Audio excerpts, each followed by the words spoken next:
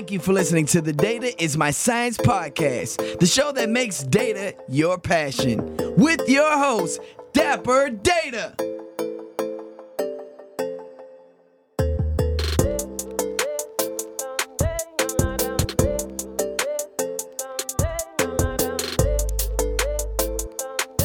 What's up, everybody? You are listening to the Data is My Science podcast, the show that makes data your passion. This is your host, Dapper Data. I have a crazy experience, very important, very important guest on the podcast today. Okay, I can't wait to introduce this person. As you all know, I typically discuss a lot of things very technical or high level, right? And my goal is really to introduce everybody to data science. Okay. I've spoken to a lot of people about data science over the different times, right? We've talked about how data science impacts restaurant owners, how it impacts pharmacists, okay? But we have never touched on the entrepreneurial side of data science, okay? And that is really something that I specifically focus in on from a business standpoint, okay? A data-driven entrepreneur mindset. And so I want to introduce you to somebody named Alex Sanfilippo. Okay, this person is, to me, he has impacted me on so many levels in the span of what has it been, like 6 months? Probably about 6 months, right? Or so, maybe about 6 months to a year.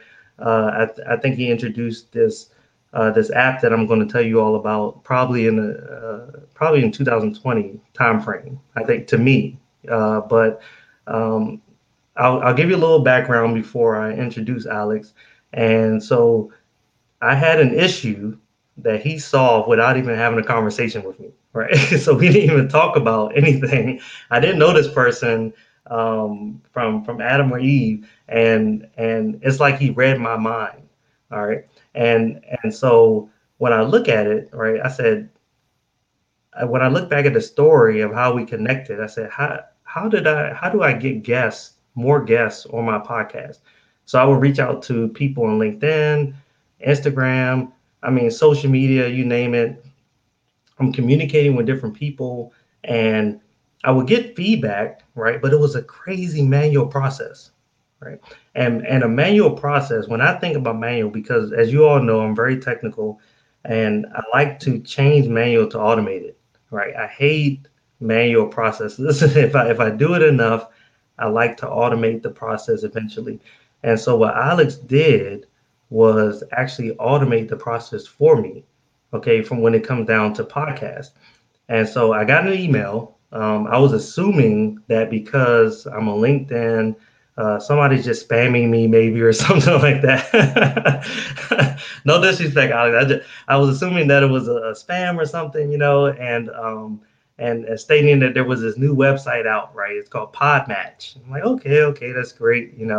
And it seemed interesting, and everyone knows that I like to take risks. But, I thought, maybe it's not something that's wasting my time this time, right? It's something that clicked to me. And what it was that it was something that was AI driven, right? And my guests, they all know I've done a lot of talks on AI. I've done a lot of talks on ML, machine learning and artificial intelligence, for those that don't know that. And it really grabbed my attention. I said, man, there's this podcast out there, and I'm sitting there. I do data analytics for some of my clients with podcasts, and trying to figure out how to make correlation between that and like the followers on Instagram and things like that. And when I got this email, I said, man, it's just something that grabbed my attention. I said, let me check it out.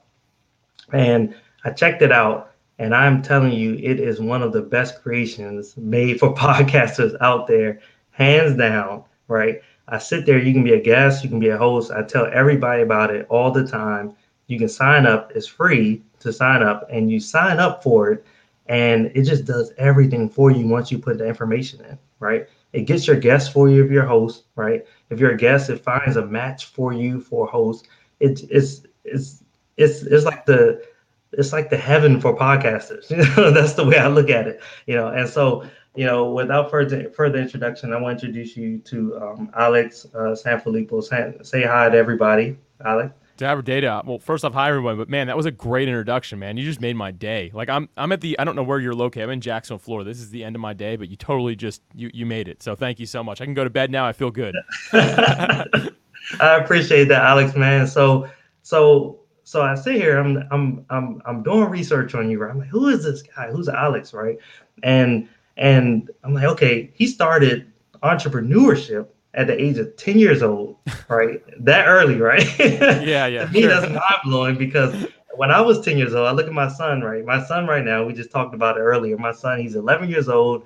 This guy, all he does is play Roblox. I don't even thought about like the fact that he can be a creator on YouTube, right? For all the gaming that he does, right?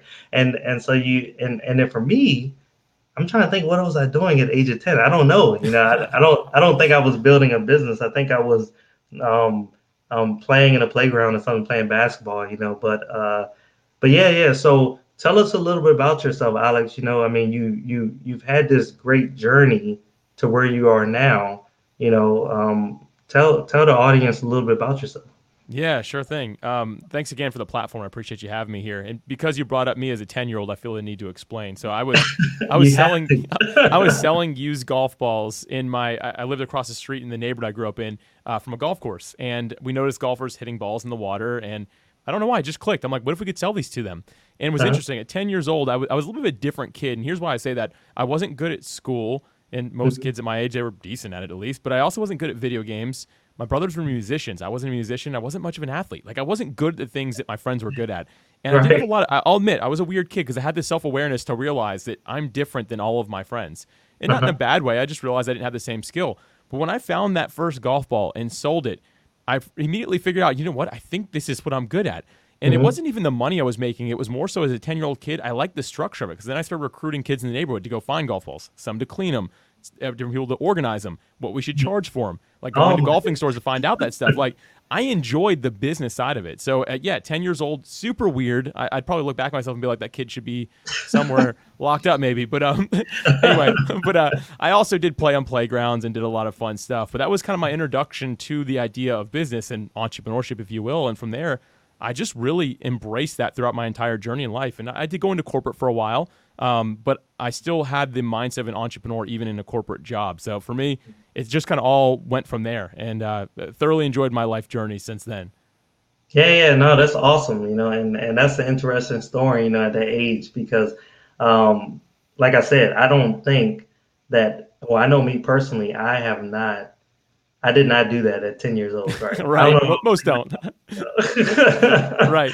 I didn't do that at 10 years old, but a lot of times, right, they figure out how to, as an entrepreneur, you figure out how to start your business where you're kind of the person that's working in it, right, at first. And then you figure, to me, what clicks with the real entrepreneur is that they say, how can I scale? Hmm. Right? And then that's what you did, right? You Yeah. said, now I'm going to have somebody that cleans the balls and have to, delegating, right? And I definitely want to talk a little bit about delegating, going on in the future. But, just to spark it off, right? I always talk about data a lot, and I want to tie data to an entrepreneur mindset because a lot of times people are making decisions, and they're not realizing that, okay, I'm looking things up a lot, right? I'm googling things, right? How to become better, or sometimes they're just going by history of data, right? So they're saying, okay, well, historically, I know that I have experienced X, Y, Z, so now I'm making these decisions going forward because that's kind of historical data, right? Hmm. It's historical data, and so how do you use data to kind of fine tune the business decisions that you made going forward? For me, I think about when it comes to decision making, right? Timing is pretty essential, right? I've done a lot of studies on it. Even with my doctoral degree right now, I'm studying, some of those business decisions that people are making, right? And studies show that businesses kind of miss out on the full return of investment, right? When it comes down to thinking fast enough, right? Like, Hmm. how do you think fast enough? And data helps you kind of think faster than usual. So if I Google something, I can figure it out and I can make a decision on it, right? And in my business, I've done things like I've honed in on some of the data and the tools and all that stuff. I don't have the entrepreneur mindset that you have, right? So I have to kind of use a lot of tools and stuff in the past, But how have you used data to kind of deal with your business decisions that you've made in the future? Yeah, I like the fact, this is going to be weird to say, but I like the fact that I'm on this podcast because you and I are very different from a data perspective. Like me as an entrepreneur, I might be able to help bridge the gap here a little bit because data was hard for me to understand or even know how to get. Like when we first launched Podmatch, I didn't know what to do. Let's put it that way. Now, you, on the other hand, you probably would have been like, here's the data points you need to hit. I wasn't sure. Like I just, like I knew we needed something. And so what I'd like to share for early entrepreneurs, like if they're just getting started with something, I end up calling it manually collected and evaluated data. So like it was me doing it like at a manual process. What I mean by that is anyone who signed up that was willing, this was like right when we launched, there was a few hundred people within the week that we launched or something like that. Any of them that were willing to jump on a call with me, just like a Zoom call, 15 minutes, I was taking that opportunity. And when they jump on a call, I would ask them the same 4 questions. And now I don't quite remember those questions, but I know that they were I did a good job with the questions, like they were I was drawing data from the questions. But what I did is I built an Excel spreadsheet. Now, although I'm not a data guy, I'm actually really good on Excel. So I built a really nice spreadsheet to document each of these things and put their name in, like all that. And basically what I just did is like there was days like Dapper Data, get this, man. There was one day I did 25 calls in one day. That's probably a lot of. Dude, I was burnt out at the end of that day, and it was a Friday, dude. I was like, I ended at like 6:30. I was like, I need to go to bed. Like, I don't know what to do. Like, I am done. But like, I wanted to get as much of this data as we could, and the reason for that is because we need to know what to do next. I think a lot of people, when you launch the company, are like, okay, what do we do? Like, do we just keep on letting it grow? What do we build? And there's something, especially with software, that's called like a roadmap. I guess anything has really a product roadmap. So I needed to know what the roadmap looked like. So what I did is that when I had that Excel spreadsheet, I think I probably had 100 people on that. And I just started organizing it, categorizing it, building buckets. Okay, like this 35 people said this same thing. And what we're able to do with that is figure out what the market wanted. Because we had enough people that we were able to figure out, and 100 is a good baseline, I like to believe. So we had 100 people, data from them. It was manually collected, and then I evaluated it manually as well. But we were able to say, you know what? 75% of them said this same thing could be improved. Let's work on that next. So we built the roadmap not off of what we were thinking. We did it off of real data that people gave us. And it's what got us successfully from an alpha of our product, which just means it's like super early on, like no logo, all plain text, to a beta that we launched to thousands of people. And what bridged that gap was simply this data generation that I was doing, but it was completely manual. So for entrepreneurs out there who are like, man, I'm not quite like Dapper Data, like in knowing like what he knows, this is a manual way to kind of bridge that gap. And it really served us well. No, that's awesome because a lot of people don't understand how important. I always say that everybody's a data scientist, right? They use this broad term data scientist, right? We don't all have your degree though, man. we don't all have your degree though. So. Yeah. That's the thing, right? I have like the credentials that show it, but there's so many people that are doing like consumer-driven data decisions, right? I took a digital marketing course, probably about I don't know. It was a 6-week course, and a lot of times we focused in on the fact that there's like a 5-phase process that consumers go through where they're actually using data to make decisions. So initially they're like, okay, I know that I want this specific product, right? So say it's a bunch of products to choose from. They're saying, oh, I want to choose X, right? And they know they want to choose X because of the fact that they have had experience with X in the past, right? So they're like, I'm going to go to the same thing initially. But then over time, they do their research, right? They actually do their own research. So it's consumer driven because they're consumer data driven research that they have. So they sit there and they actually do their own research, and they might sway away because of like Yelp reviews or whatever it is, right? To make different decisions. So consumers are starting to actually make their own decisions based off of their own data that they're collecting throughout time, right? If they want to put a wood bench out there by their on their porch, then they actually research about 5 to 10 different wood benches before they make a decision. And so it's fascinating to me that people are starting to really do their own data science research and analytics, and they don't even know that they're really doing data science work, right? That's interesting. And what you've done is something similar, right? You sat there and said, I'm going to collect things, right? That's one of the ways that data scientists collect data is like surveys, right? I go out 100 people, 200 people, whatever it is, and you kind of look at the population, what makes sense, right? Maybe I need, if I'm specifically focusing on a area, then maybe I don't need that many people, like podcasts, right? I don't know if I necessarily need a million people to study, right? I only need Right. maybe 100 people, and I can get a good analysis of it. But if it's something like changing the school systems worldwide or something like that, then I need different schools, different You need a students, I need lot. teachers, I need a lot of data to collect. And so that's amazing that you actually have done data science work and wasn't even a data scientist. It was a lot of work, man. It was a It lot, is. but we learned a lot. I mean, I learned a lot from it. My business partner was able to, he's the technical co-founder, which we'll talk about him probably in a little bit here, but he was able to do something with the data, and that's what mattered. Like me, I knew that I needed to collect it, as difficult as it was to collect, but I knew as an Right. early stage entrepreneur, I wasn't going to have him deviate from building the software to build something to collect data. I was like, you know what? I'm just going to go do it manually. Like it's all I've got. I'm just going to go Right. for it. So, and it served us really well. Like as you know, like you're using the result of it today. Yeah, yeah. Oh, absolutely. And it's amazing, right? So we talk about entrepreneurship, right? And just keeping in that same energy. What are some of the main habits that every entrepreneur needs in order to succeed on these habits, right? That we talk about, right? And that you have learned over. Have you learned those things over time, or have you studied them? That's I think that's important to understand because a lot of entrepreneurs back in the day, right before data was this big buzzword, um, I think they still studied and learned them over time through experiences, right, exposure and things like that. But what are, from your point of view, what are some of the main habits that every entrepreneur needs in order to succeed? Yeah, when I was thinking about your audience specifically, Dapper Mhm. Data, I was thinking that there was somebody that had like a great framework for this. So I did not make up what I'm about to share. These are actually from Brendan Bouchard.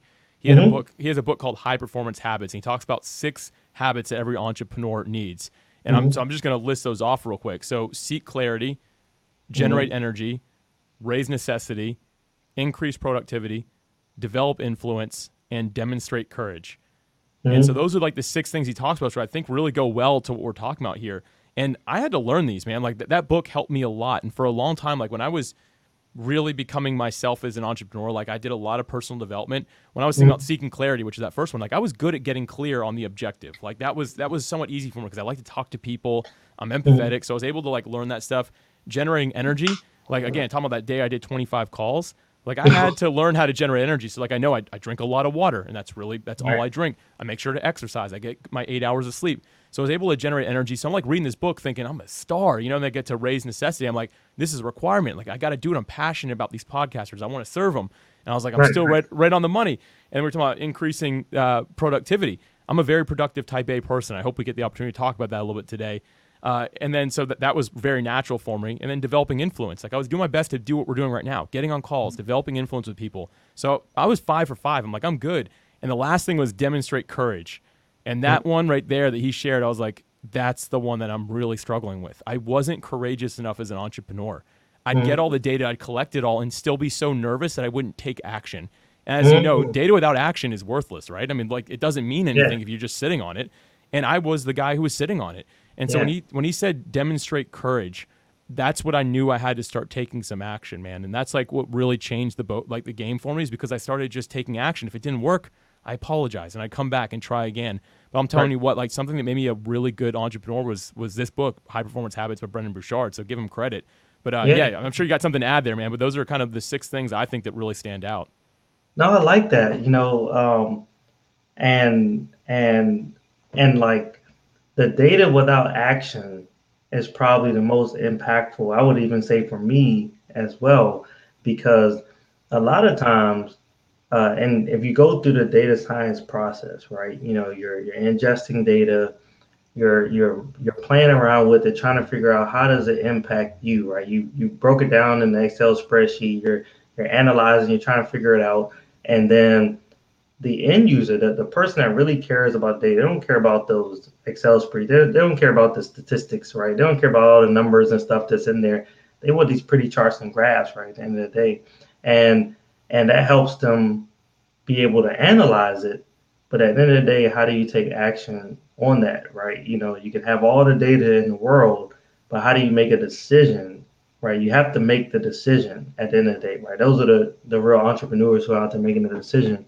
And I think one thing that kind of hit me was with what you said was failure, right? I don't know if you specifically said failure, but I caught that in there. For me, it was as an entrepreneur, when you're making some of these decisions, you can fail, over time, and it's okay, right? But now you have to continue and make other decisions as well, and when I look at like data, data actually helps you. I want to say fail less. I don't know if that's the right word, but fail less. It supports the decisions that you're trying to make. So you feel confident in the decisions that you're trying to make because you have the data to kind of back you, right? Yeah, it lets you make a calculated risk instead of just a random risk, right? Like, right, and I'm all about that. Like, yeah, sure. Like, I used to be scared of failure. I'm still a little bit scared of it, so I always calculate. But I think that's just wise, right? Like, right. You don't want to. Here's the thing. Like, think about the people who do like the crazy stunts. Like they drive, I don't know, like a car over 50 cars, or they jump the Grand Canyon. Like those type of things. That's a risk. But it's so calculated that basically people are like, if you're doing exactly this, it's going to work. Like they're not just like, just go full speed and see what happens. Like no one does that. We look different in our businesses sometimes or in our own lives. Like you got to take a calculated risk, and that's what data helps you with. Yeah. That's the perfect word, a calculated risk, because like you said, jumping over the 50 cars, I'm pretty sure they have studied the data behind it, yes. To be able to make that decision to say it's 50 cars, not 51, because 51 might end you. 50 might end you too. Who knows, right? But 51 is probably your best chance, right, to come through. And for me, when I look at me going through my entrepreneurial journey, just talking about the habits, I think about like reading, right? I read a lot. I constantly read, right? How do I study to become better? And sleep has really helped me out more. I hated sleeping because I felt like I was missing out on something, right? But I realized that the more sleep I got, I was more productive with the work that I was trying to do going forward.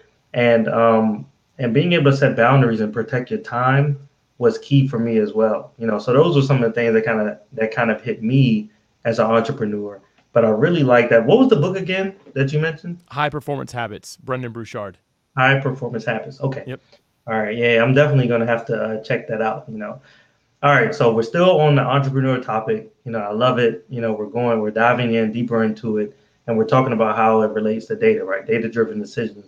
And so this is super exciting to me because as an entrepreneur, I love entrepreneurship, but I also love data. And so tying it together, it helps all of us and myself and my audience grow.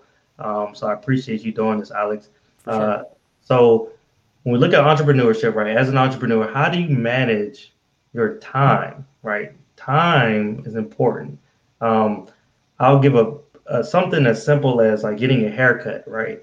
I remember going to a barber, and that barber shop, it was my bar. He was great, right? My hairline. I got older. My hairline started going crazy and stuff, right? So I'm right there with you, man. Right there with you. So I said, I need a barber that's going to just make sure that he's going to be create some type of magic, right? I need a magician, right? So my barber that I stuck with, he was great, right? Growing up, I stuck with him since I was younger, and he just knew my hairline. He knew everything was great, but I valued time so much. It was on weekends, me and my son would go in there and we would spend probably about 5 hours in the barbershop. I mean, it would blow my mind, right? That I scheduled an appointment for maybe 12 o'clock and I wouldn't leave out till about 5 or 6 o'clock, you know? And so I was so pissed off, right? One day I said I couldn't take it no more, right? Because he would let other people in front of you because it's just their buddy and all that stuff like that. And they had such a packed environment. I thought that this is the best spot to go to because everybody's coming there. But in reality, it was because he didn't know how to manage time, right? And so I went to another barber that I knew where if you went to the barbershop, you did not have anybody sitting down, right? You were thinking, man, he must not be popular, right? Because there's nobody in the seats and things like that. But what he would do is schedule 15 minutes before and 15 minutes after, because he said, hey, sometimes people are late and sometimes we get to talking and, he has to do a little bit more and stuff. So he scheduled 15 minutes after, but he still got paid more because he actually charged a little bit more to count for that hour window just for an individual, right? And so time management was important. So actually, I've been with him to this day, right? Because time was important, right? And so from an entrepreneur standpoint, I believe your schedule is your strength. How do you manage your time on a daily basis, and have you learned that over time or studied it? Yeah, this is something that I'm type A personality. Like I'm pretty passionate about like my time, and I've had to learn over the course of my life to get better and better at that. And first off, you mentioned sleep a few minutes ago. Like the first thing I do is make sure I get my 8 hours of sleep. Like that has to happen, because I used to be the guy who would get 5 because I wanted to get more work in a day. But I realized if I get 8 hours of sleep, dude, I show up way better on everything I do. And there's there's enough research that scared me into getting my 8 hours of sleep. So I get 8 hours of sleep, which a lot of people are like, whoa, how do you have that time? But here's how. I live what I call a zero variability lifestyle. So this does not work for everybody, but I don't have any pets. I don't have any kids. I don't really have much responsibility. Like I live in a condo by choice right now, because when we decided to start this business, I was like, oh, I wouldn't have to have a yard to worry about. This would be easier. So I have what I call, again, a zero variability life. So my schedule Monday through Friday, I leave some flexibility on the weekends, but Monday through Friday doesn't change at all. Like I know when I'm going to wake up. I know what the first 2 hours of my day are. I know what the next hour and a half are. And I even eat on schedule. So I eat at 11, eat at 1, I eat at 3, I eat at 5, I eat at 7, and at 9. Like I eat 6 times a day, and I drink 6 32 ounces of water, bottles, like I have it like right here. And I check that off throughout the day. Like, again, I'm really I'm OCD about what I do with my time. But it's more than just that. You can't just have that much control over it and do nothing with it. Like you have to have a plan for that as well. So I mentioned the first 2 hours of my day, I know what I'm doing there. That's my morning routine. And there's quite a few things I do throughout that morning routine. But something that's really important is I go back over my why, my vision, my goals. Like I look at those things every morning, and those are always changing. They're always adapting based off of where things are, because you can't set a goal and forget it. Like you've got to be willing to change and adjust. So I always make sure that I'm looking at it, it's up to date. And then from there, I set my intention for that day.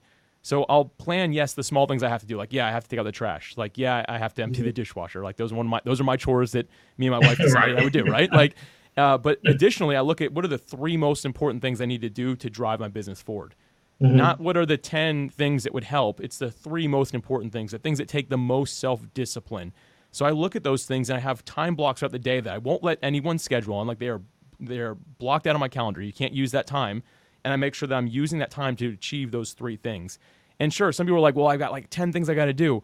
I'm telling you, like if you can focus on the 20% that drives the 80% of results, because science shows that's true. Like what are the 20% of things you can do to drive the 80%? They're usually the most difficult, usually the least fun, and they don't feel like they do a lot on a day-to-day. But I'm telling you, all of us as entrepreneurs, we way overestimate what we can do in a single day, but we way underestimate what we can do in a year.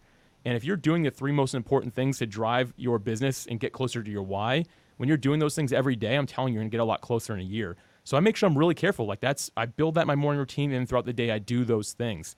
So I make that success plan part of my calendar, if you will.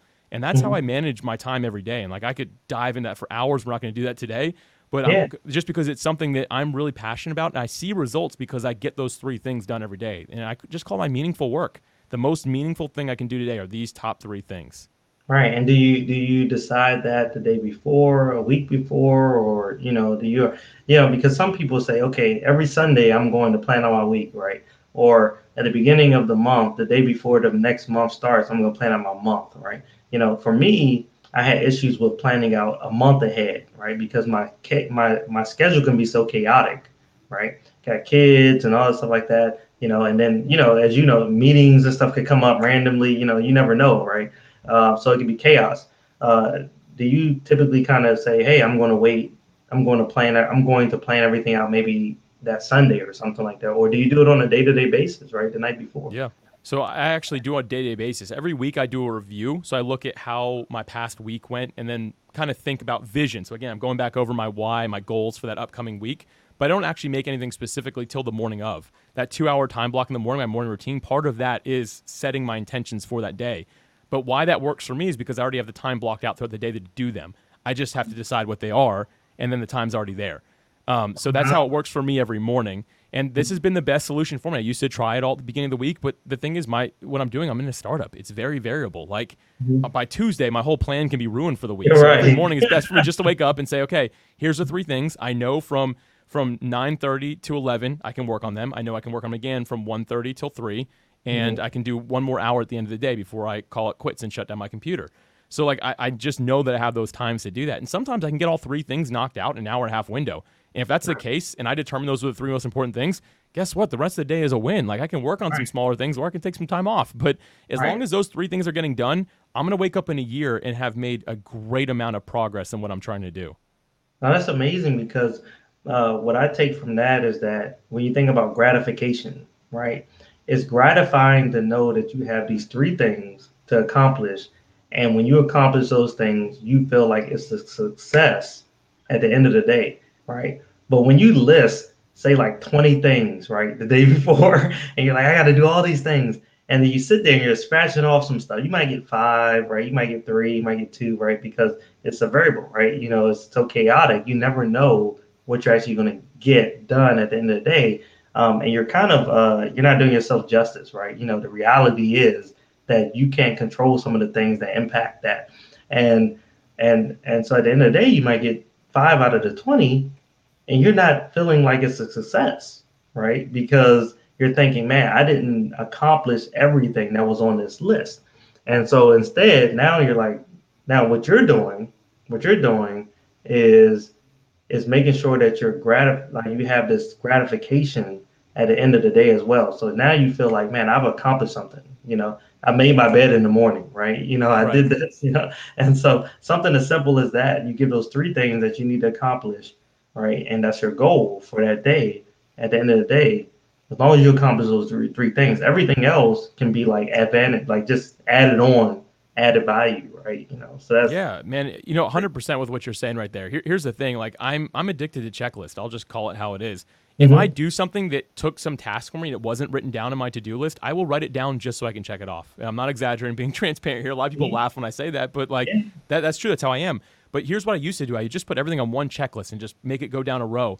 And what I find, and I think happens to most of us, is we'll just get the easiest things done. But the problem is we hit the end of the day and we didn't do the most important things. And when you don't do the most important things, when you look over a week, month, quarter, year, you didn't actually accomplish anything meaningful because we were stuck in the busyness of that day. And that's why for me, I block out the time to say, no, these 3 most important things are going to get done. Sure, I might have 10 other things on my to-do list that I want to get done today, but if they don't, as long as I got these 3 done, then I'm okay and I can go to sleep and I can try again tomorrow.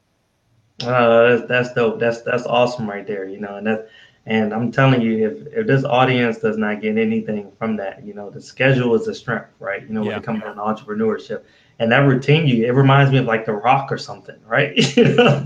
I'm not waking up super early. He wakes up at like 3, dude. I'm not doing that. I don't know if we can do that, you know, but I'm out. But yeah, you know, even going to bed, you know, at a certain time, things like that.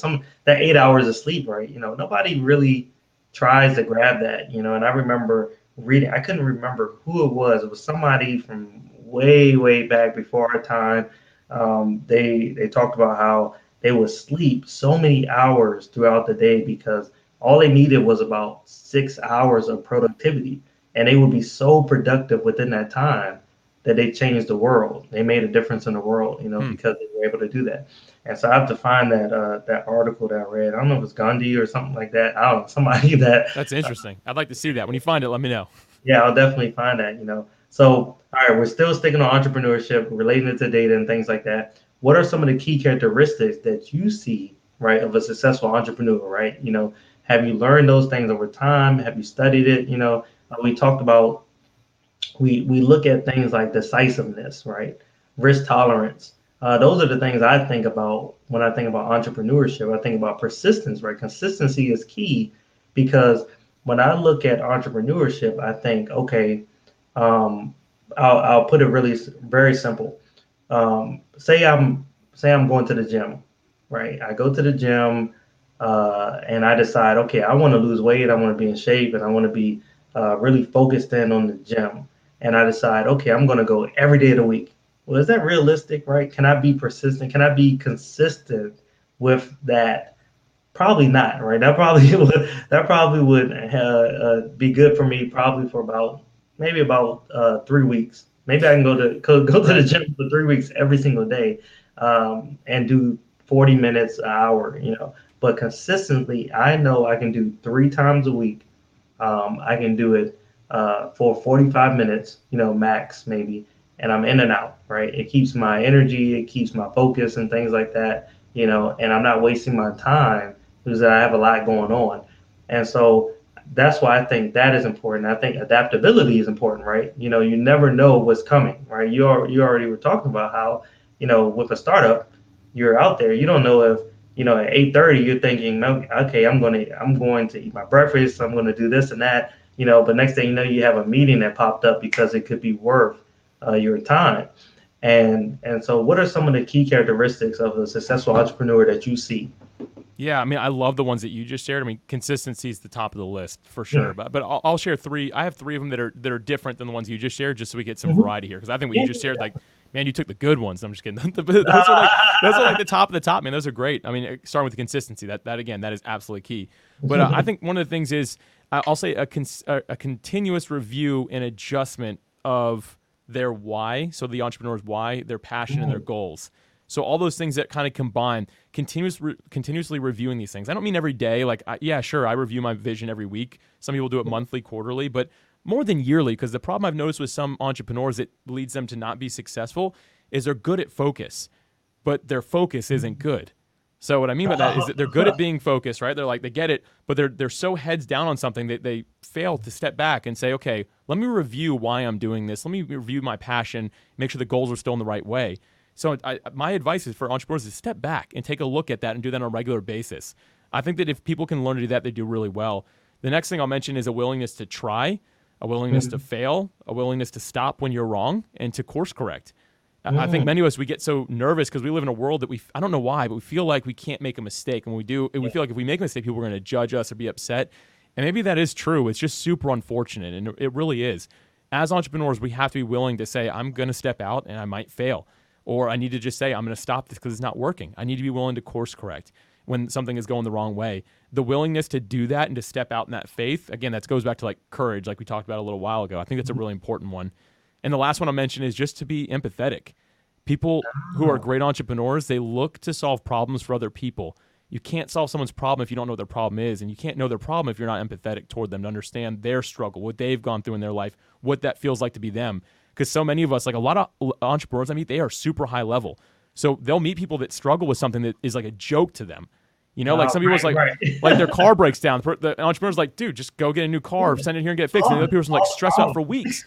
It's a lack of empathy when we do that, man. So like, I think that those are the three things that I would share.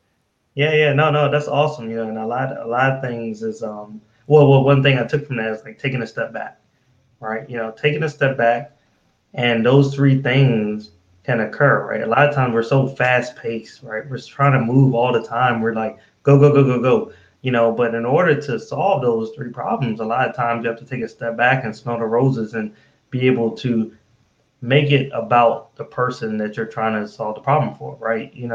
That empathy thing is key because it's not about you anymore, it's about them, right? Every time you come up with this great product, and just like Podmatch, right? Podmatch that took somebody saying you, right, and your partner saying, hey, look, let's take a step back, right, and let's listen to what the problems are of the people that are dealing with these podcasts, right? A lot of time that was a major problem for me. I have to manually reach out to guests, right? Now you're saying, look, you don't have to manually do it. You put in all your description, right? You put everything into your profile, and then you have the data behind it. You have the machine learning and the algorithms behind it, whatever the AI behind it, to be able to say, look, I'll find somebody for you. I'll match you up, right? And I'll match you up and you can decline it and then it'll become better, right, over time, right? I'll match you up, you can accept it, it'll become better over time. And so you just solve a crazy problem, right? that a lot of entrepreneurs that are podcasters out there, because you said, I care about you. I care about the manual process that you have to go through Right. to be able to do that, right? So taking that step back has been key. Um, okay, so final question, right? And this is, I think, what the what the audience probably really wants to know. For me, it's I really want to. Maybe I'm just being selfish. How did you decide on an AI data driven podcast? What made you say, man, I'm going to do this? Did it click over time? Did it just click? And you saw the problem. I mean, what happened? You know, I wish I had some sort of like crazy explanation. Now, Jesse, if you were talking to him, my co-founder, he's the technical co-founder, and what we're doing is a team effort. He would have a much better answer to this question than I would. But for me, when I started thinking about what we were doing, I just couldn't think of a better way to do it. I'm like, we could do it manually for people, and then I was like, we're just a service. Like, we'll need to hire staff. We can only do so much. I'm like, there's got to be a way that the system can figure out what people want and help them with it. And thankfully, again, Jesse was there and he was able to design that. But really, what it came down to is I found that area of passion, which was podcasters. As a podcast host myself, having the same problem. So I found the problem after that. So I started with passion, problem, then offered a solution to it. And then we got a community involved. And as I was gathering, again, that data on a very manual level, we were able to say, hey, this is what they're looking for. And from there, we realized, you know what? We need to make this thing automated for these people so they don't have to wait any longer. Because listen, when a podcast host needs a guest, they need a guest. And when a guest is ready to like promote a book or something, they have like a new service they have coming out, like they need it now, not in 3 weeks when we can get around to helping them. And that's really what drove that. And again, I give Jesse, my co-founder, full credit to that. We're a team. I focus on this type of thing, and he really focuses on developing that software. And thankfully, he's built something pretty smart at this point. So again, maybe not the technical answer you're looking for, Dapper Data, but that's where I come from, man. No, I'm big on business. I'm big on focus outside of the technical aspect, And I know a majority of the time is not really a technical aha moment, right? It's kind of like this business decision where you're saying, I'm solving this problem for an individual, right? We interact with people all the time, and there's so many problems to be solved.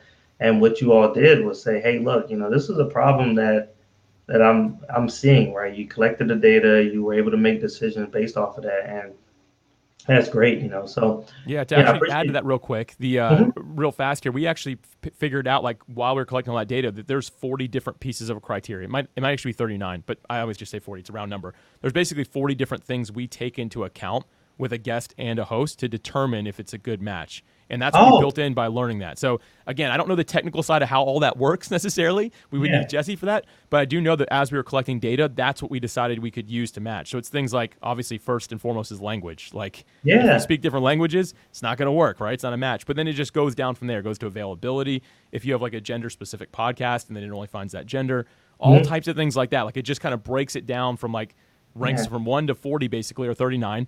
And that's the data we were able to collect, and that's what Jesse was able to do something with, and now the machine runs that for us, which I think is awesome, something that gets you pretty excited, right?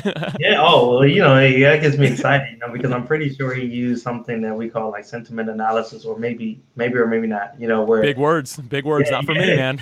Maybe something like that. So I would love to. I mean, maybe we can behind the scenes. I would love to communicate with him just to figure out. I love talking to people just to have an understanding of how people's mind work, right? To be able to come up with something great, And so, I would definitely love to pick Jesse's brain when it comes down to it, For sure, yeah. I can make that introduction.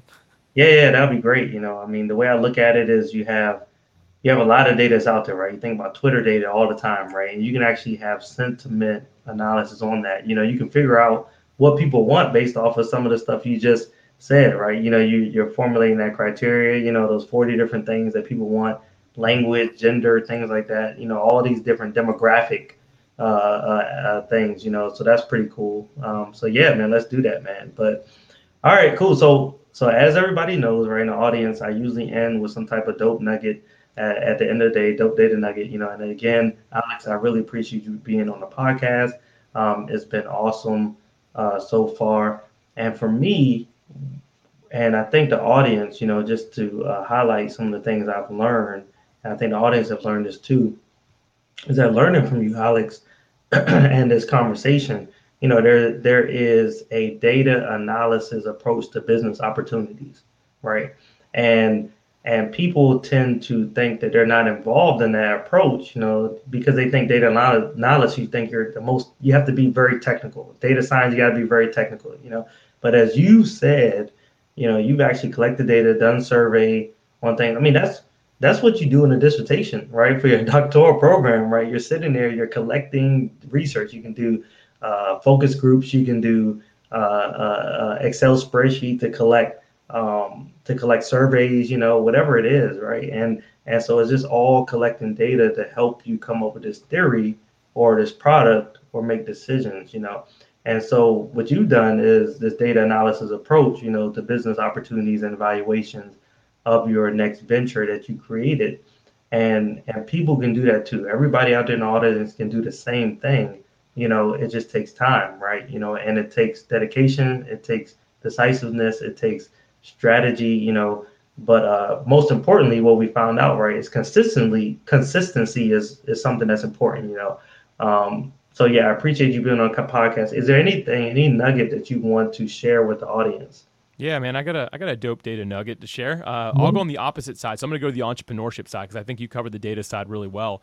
And when I'm thinking about data, the goal is often perfection. Like when it comes to a computer, like it's pursuing that at least. It's going after like some ultimate result to be able to give. And that's super non-technical. Sorry, man. But that's kind of my thoughts here. But if you think about behind the machine, we have the human, we have the entrepreneur that's building something. And for us personally, we cannot be focused on becoming perfect ourselves or comparing ourselves to somebody else. I can't look at Dapper Data and be like, man, I wish I knew more about data like him. All I can do is look at myself and say, is there a way that I can become better than I was yesterday? Think about 1% every day as an entrepreneur. And there's the quote that I love, which is, I'm not there yet, but I'm closer than I was yesterday. Right. And I think for all of us, we just have to be focused on that. So sure, start building a continuously improved product or service that you offer, but you yourself, just focus on being better than the person you were yesterday. Think 1% better every day, and I think it really serves entrepreneurs well. That is excellent, Alex. I almost want to end it with that because it was so good. That's funny, man. So as everybody knows, I've started this thing called Overrated, Underrated, right? It's a fun game that I like to play. I actually took it from Gary Vee. So shout out to Gary Vee, a motivational speaker. And basically what I do is I ask, when I have a guest on the podcast, I say, hey, look, I list about 5 to 7 things. And I say, hey, do you think it's overrated or underrated, or you think it's maybe in between or right where it needs to be, right? So I want to ask you these things, right, Alex? I'm going to list an audience, right? He does not know what I'm asking, right? So he gets to decide, and you can explain your reason behind it if you want to, or if not, right? Cool. All right, cool. All right. So I'll start off something simple, cheese. I'm going to say overrated because I never feel good after I eat it. Yeah, it's crazy. I probably never feel good either, but I don't care because I love cheese so much. See, me too. Charcuterie boards, man, that's where it's at with some wine. But I'm just always like, afterwards, I'm like, oh man, my stomach hurts. Yeah, or I'm tired now. So it's probably overrated in my book. No, I get it. All right, social media. I think it's overrated for me, at least. Maybe I'm just not great at social media, but I've never had much traction on social media, which is weird for a guy who's an entrepreneur and runs a business. I know, but to me, it's a little bit overrated. Yeah, but that's cool though, because if you think about it, a lot of people think, man, social media is out there. I must be on social media to be able to create this great thing now, and everything. But you're creating something that's great, and you're not on social media, right? But sometimes you have to delegate it, right? All right, you got to be there. So and I do delegate. Aside from, I will say this, I think that LinkedIn is underrated, and that's where I spend most of my time. I like LinkedIn a lot. I just don't care for the rest of them. So I've actually delegated the rest to team members, and I just log in when they're like, hey, you have a comment or you have a message you need to reply to, and they just tell me when that is on my team. But yeah, I personally, I like LinkedIn. That's where that one I'd say is underrated, the rest overrated in my book. Yeah. No, it's funny because Gary Vee, all he talks about, he's been talking about it for 2 years, maybe 3 years. He's been saying, if you don't go on LinkedIn, you're crazy.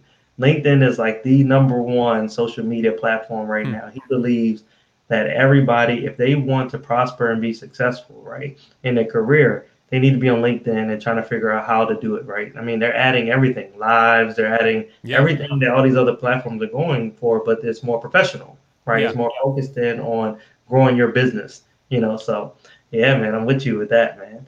All right, skydiving. You know what's funny, man? I did 15 years in the aerospace industry. We worked on skydiving planes. Like we built parts for them. I have never been skydiving in my life. What? I'm gonna. What do you mean? I just knew you skydive, man, because of your history. No, that was a good question. I have not, so I don't know, but I hear it's the most amazing thing ever. So I don't know, man. It's probably underrated. Yeah. Are you gonna try it one day? I don't know. You know, my thing was like we were building the things to keep the planes flying. I'm like, why would I jump out of one? Or at least that was my excuse because I was probably scared to do it. But I don't know, man. We'll see. You know, if my wife says, "Hey, I really want to go skydiving," I would say, "Let's do it." But other than that, I'm probably out. Okay. You heard that, wife. This is Alicia, if you're listening. I know, right? All right. Okay. So the printer, the print like copies? printing something, right? Because I always think nobody really does a lot of printing anymore, right? You know, because they're always like signing stuff and maybe just, you know, you can sign it and do it through Adobe or whatever it is, you know. But some people are still like, oh, I got to print everything out, right? And some people are saying, well, you know, I don't even use a printer anymore. I probably use a printer literally twice a year. I don't know about you, but for me, with all the stuff I do, whether I'm an entrepreneur, whether I'm working for a company, whatever it is, I rarely use a printer, you know. So what do you think about the printer? So if it's a printer scanner, then it's underrated because here's the thing: I need it about once a month. And right now, I'm like a super organized person, so I don't have like my desk is completely clean, but I have a stack of papers sitting in the corner over here that I need to scan into something, and I don't have a way to do it. So I'm going to go ahead and say they're underrated. The printer scanner, because I actually need it once a month, and I have a printer, but it's like a little junky printer with no scanner on it, and I'm like, I just need to buy one because I need it once a month. So underrated. Okay. All right. Sports. Oh man, that one depends. It's too general for me. Give me a certain sport maybe or something like Okay, that. I'll give you two sports. Soccer. I'm going to say underrated in America, especially. Soccer is actually my main sport that I play. Love it. And I think it's so much fun. And anytime I get someone to watch it, they're like, this is the coolest thing ever. So underrated, I'd say. I love soccer. I didn't love it until I started traveling. So I own a restaurant in Ghana in Africa and across. Oh, cool. I go out there like probably about 2-3 times a year, right? I try to go out there.